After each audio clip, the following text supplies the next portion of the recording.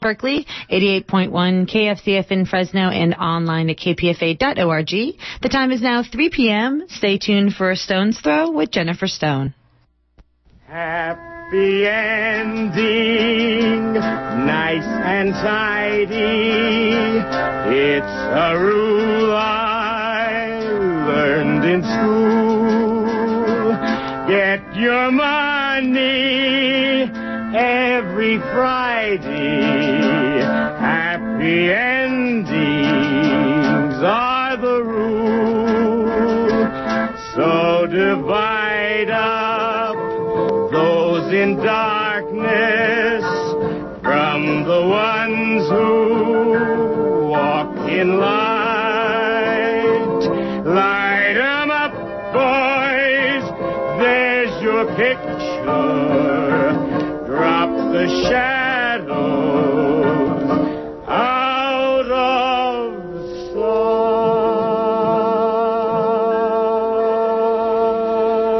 sight.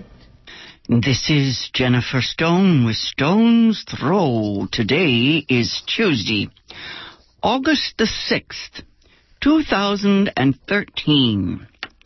68 years ago on this date, the first atomic bomb was dropped on Hiroshima. It was dropped by the U.S. military. A second bomb followed. That was on Nagasaki. I think that was 2 days or 3 days later. I'm forgetting. Yes, I'm forgetting. The Japanese government surrendered, ending World War II, more or less. It was 1945. I was 12. I lived in Southern California then, near San Diego. I lived in a beach town, La Jolla, the beatific, beautiful, yes, the jewel, La Jolla. I was in downtown San Diego on August the 6th, 1945. I was at the movies, of course, always at the movies. When I emerged from the theater, I think I've forgotten the movie again. Yes, I did forget some things. It was afternoon, very bright, sunny afternoon, beautiful day. The sailors were celebrating. Much hoopla. There was a party, yes, right there in the street 68 years later. I am surprised at how much Americans have forgotten, not just me, and of course, so many young people simply haven't taken the time to study their history. Yes, study history. Learn your place in time. Okay, World War II, the good war, will be the subject for literature, film, poetry, infinite amount. Okay. In particular, I want to focus today on J. Robert Oppenheimer, the scientists at Los Alamos. Oppenheimer was called the father of the bomb. I keep thinking they'll make a feature film about Robert Oppenheimer.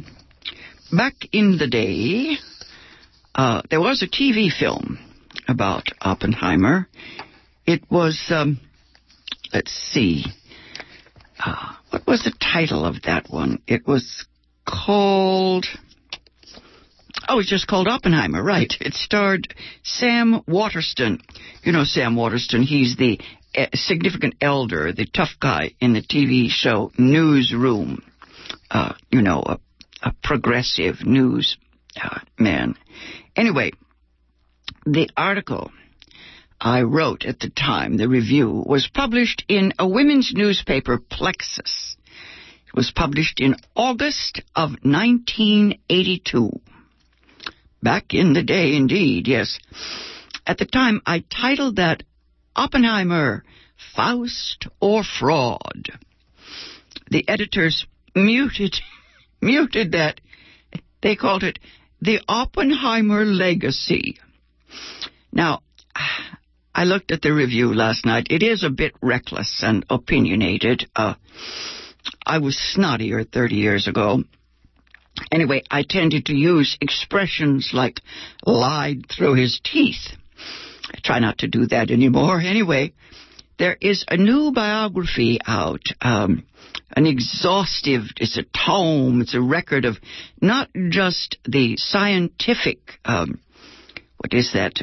just the history. I don't think many people are very good on nuclear science. I am kind of interested, but most of all, I'm interested in the conflicting ideologies, the personalities of that time.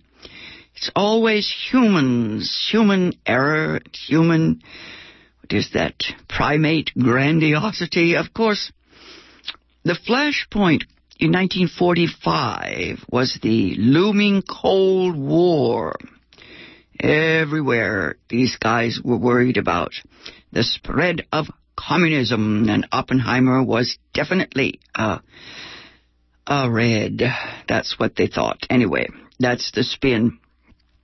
Now, the questions about who sold out, or who sold out whom, is a matter of much debate. It seems there was enough fear and ambition and hubris to go around. Let me read you a quote from one of Oppenheimer's friends, part of the tragedy. It's from a book called Oppenheimer, The Story of a Friendship, published in 1966. It's by Haakon Chevalier. I'm sure I'm mispronouncing it. It's Haakon Chevalier, Chevalier. This is the man who was apparently scapegoated, let's say, by Oppenheimer. This man, after having been, what would you call it, thrown to the wolves, yes, he writes in his novel, The Man Who Would Be God, published in 1959. He told the story with many of the circumstances changed, he says, with characters wholly invented or greatly disguised. I told the story of an atomic scientist destroyed by his invention. It achieved what I wanted it to achieve, which was to show that the dropping of the atomic bombs on Hiroshima and Nagasaki was a tragic error which has plagued the world ever since, and that the human instrument through which this was accomplished was one of the most gifted, brilliant, selfless, and dedicated of men, imbued with a love of humanity that made him almost saintly, who was used by the powers for their own purposes and eventually destroyed. I wanted to show that the whole venture of the making of the bomb was poisoned from the start, that it was a venture in which good men were committed to doing the wrong thing for the right reason, and that it was doomed to create untold havoc. Once again, that's Haakon Chevalier from his book, The Man Who Would Be God, 1959. Let's see, I'm looking at my own essay here. The story of J. Robert Oppenheimer, right, I wrote, yes, the story of J. Robert Oppenheimer has all the ingredients of a Greek tragedy. Pride goeth before a fall, so do arrogance, ambition, romanticism, narcissism, and the American dream. There was a 1982 production of The Follies of J. Robert Oppenheimer. Something back in those days was called The American Playhouse on PBS. Spring 1982.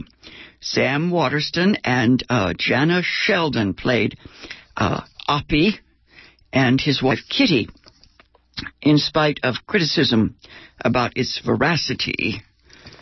The show, I believed, was an artistic triumph, a coming of age for a world soaked in post-atomic angst. Now, it was a play. That is, it was not fiction. It was, what are we calling these things now? Docudramas? Okay. It shouldn't be confused with a pertinent documentary, The Day After Trinity. I think that's the one I would select if I were teaching a high school class or any class, The Day After Trinity. I think that documentary would look well alongside of the 1982 show with Sam Waterston. Now, Oppenheimer, the man who headed the wartime research project at Los Alamos, was essentially a sweet, brilliant guy. His fall from grace was, if not Faustian, at least American.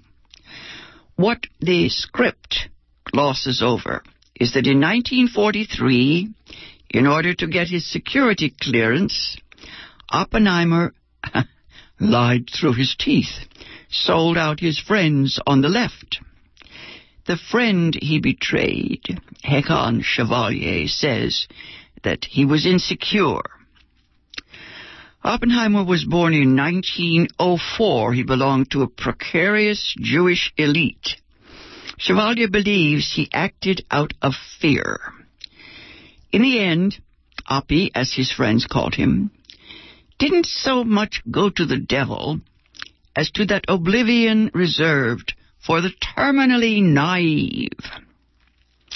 As his alcoholic wife Kitty indicates in the play, his is the saint's script. He courts crucifixion. It's that Greek thing. For some reason I think of Oscar Wilde, but Oscar wasn't dealing with the apocalypse. Anyway, Oppenheimer's tragic flaw was his inability to imagine fully the long-range consequences of his actions. Of course, I think he must have known he wasn't inventing penicillin. Like Oedipus Rex in the Greek tragedy, he was blinded by ambition and desire. And like Oedipus, when his eyes were opened, he put out his own light.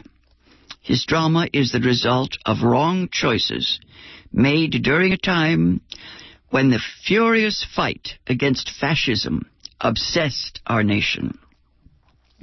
Now, as a college student, back in 1954 it was, I saw a film documentary of Oppenheimer. It was not part of the curriculum. It was not required. It was brought into our class by the head of the drama department at Mills College, Art Lauterer. Art seemed sad that there was such a small, disinterested audience, perhaps a dozen students. He tried to make us grasp the level of apathy in which we existed then in 1954.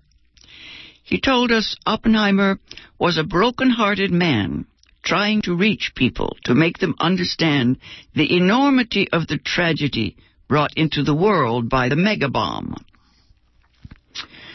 The world is, well, the world is in much the same shape today, I think. Anyway, I haven't seen that film. I haven't seen it since 1954, and I have no knowledge of where it's available, or if it has even been preserved. It shows Oppenheimer speaking directly into the camera for perhaps 40 minutes. It's just a monologue. His despair is genuine. He weeps. His suffering is apparent on several levels. He's a physical wreck. His depth of expression is still with me after all these years. It's incredible. Towards the end of the film, through his tears, he made a plea for what he termed, this is a quote, affection between governments, unquote. I'm going to repeat that. He was pleading for affection between governments. I saw him as a living ghost. It was 13 years before his death. His friend Chevalier writes of him, he had a peculiarly haunting look, impossible to describe, but which one associates with a person who has been through a searing ordeal, one who has pulled up stakes and gone over to the other side and then come back. Okay, seems to me, from where I sit nowadays, that would make Oppenheimer a kind of shaman. At any rate, a teacher. My first glimpse of Oppenheimer when I was a student was offset by what I learned later. I would argue that he had Christ consciousness, or whatever we call it this year. He had the awareness of a heroic figure in mythology, someone who has descended to the underworld and embraces his darker self and comes back to tell us about it. But Oppenheimer's tragedy is scarcely his own, because he took us with him. Now, from a more jaded point of view, Oppenheimer was to the saint what Willy Loman was to the salesman. You remember Arthur Miller's play Death of a Salesman, written in the 50s. Willy was liked, but not well liked. Oppenheimer was a brilliant theoretical physicist, but he was no Einstein. He was not a creative genius, simply a high-tech scientist who had to settle for being a star. There is an article in the June 1982 issue of Mother Jones, written by Hugh Drummond, M.D.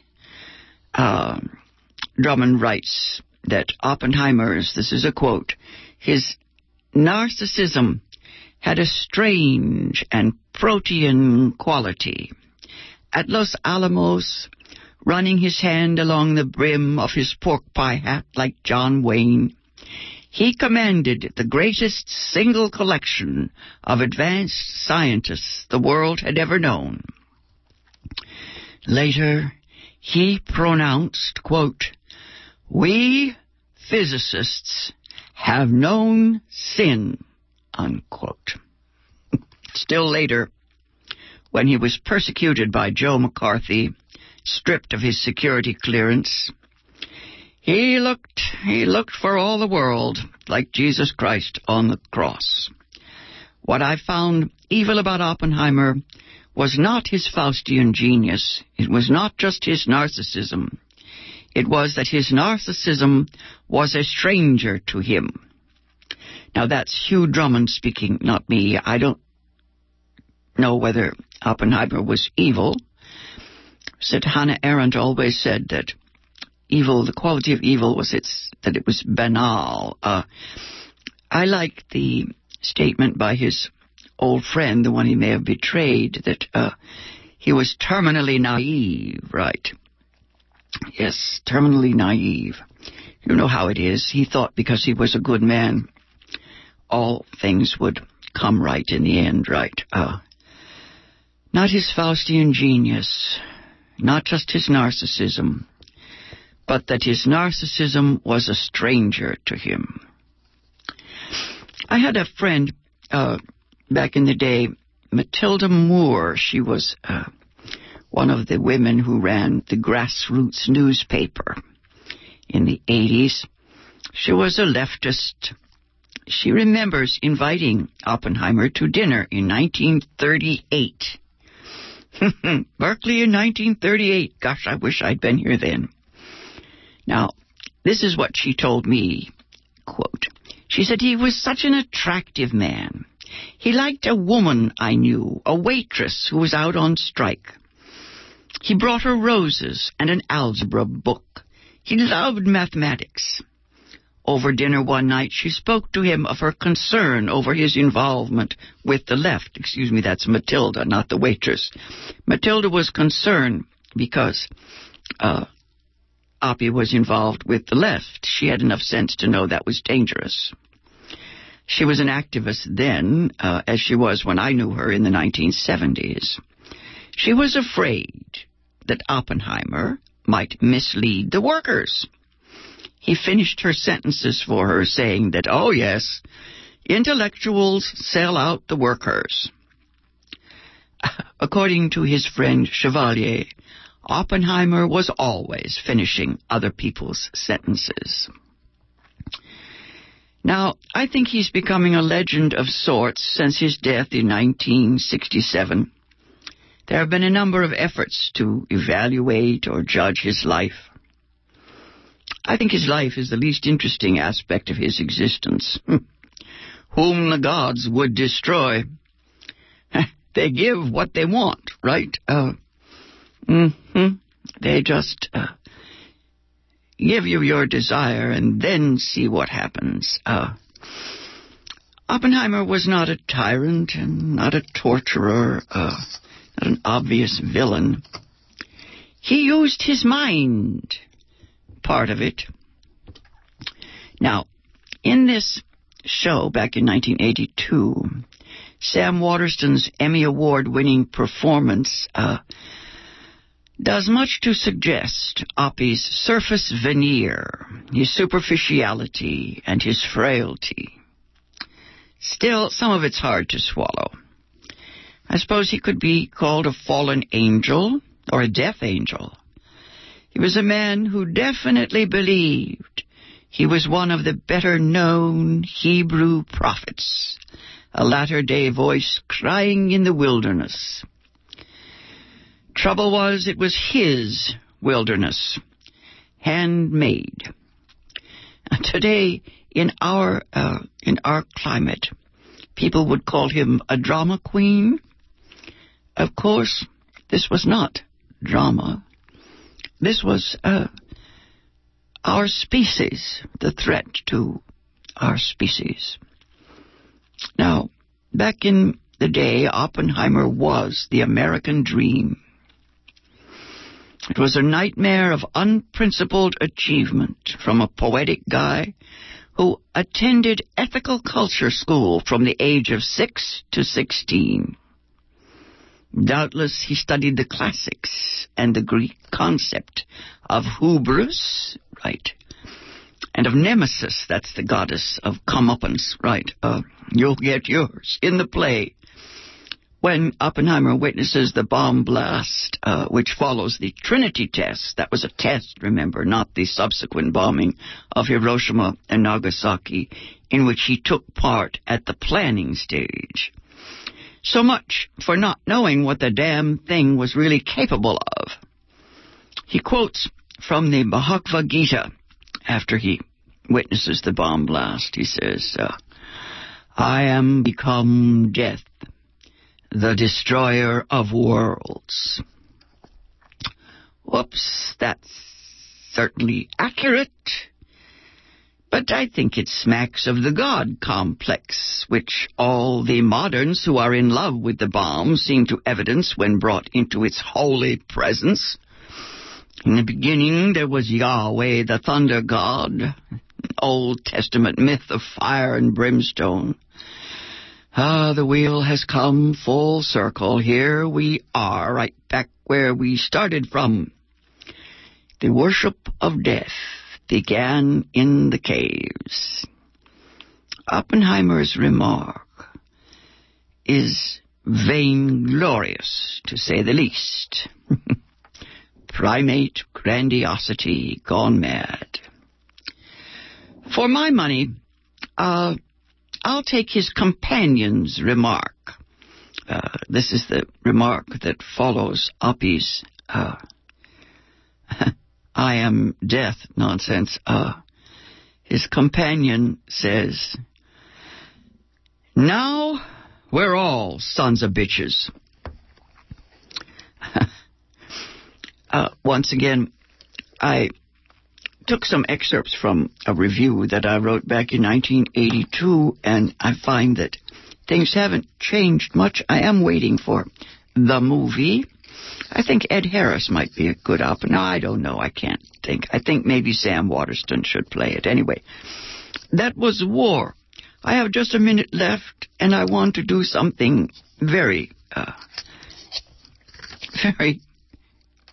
foolish. I'm just going to jump in. Yes.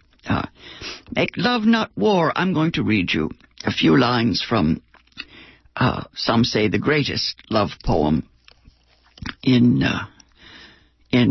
Western civilization.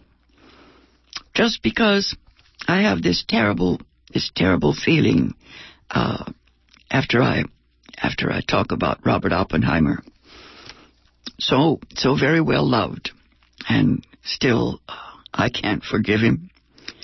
Anyway, in the Song of Solomon, we read these wonderful lines. He says, the poet says, "Set me as a seal upon thine heart, as a seal upon thine arm, for love is strong as death.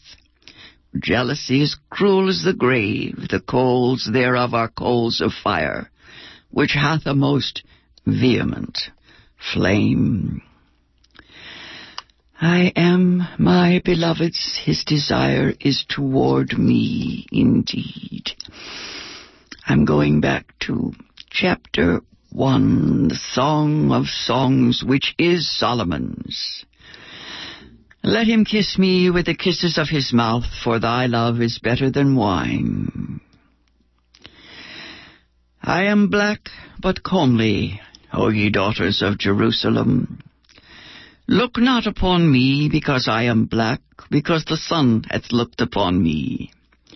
My mother's children were angry with me. They made me the keeper of the vineyards, but mine own vineyard have I not kept." That's the one I would put in the Oppenheimer file, yes. His own vineyard he did not keep. Anyway, I'll give you a couple more lines of Solomon before I go off the air. "Tell me, O thou whom my soul loveth, where thou feedest." "My beloved is unto me as a cluster of camphor in the vineyards. Behold, thou art fair, my love. Behold, thou art fair, thou hast dove's eyes. Behold, thou art fair, my beloved, yea, pleasant. Also, our bed is green. Take us the foxes, the little foxes that spoil the vines, for our vines have tender grapes. And those grapes have made strange wine, the wine of the 21st century. This has been Jennifer Stone with Stone's Throw. I will be back on the air again next Tuesday. Till then, go easy. And if you can't go easy, go as easy as you can. Boys, there's your picture. Drop the shadows out of sight.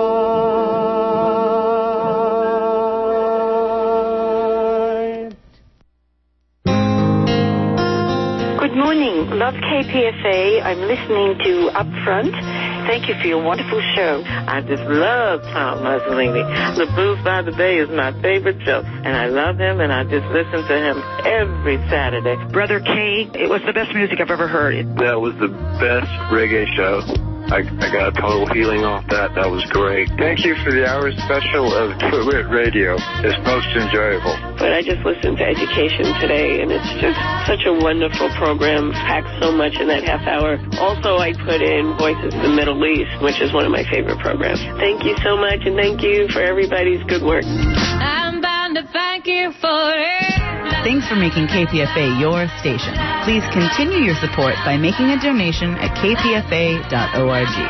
And thank you for your support.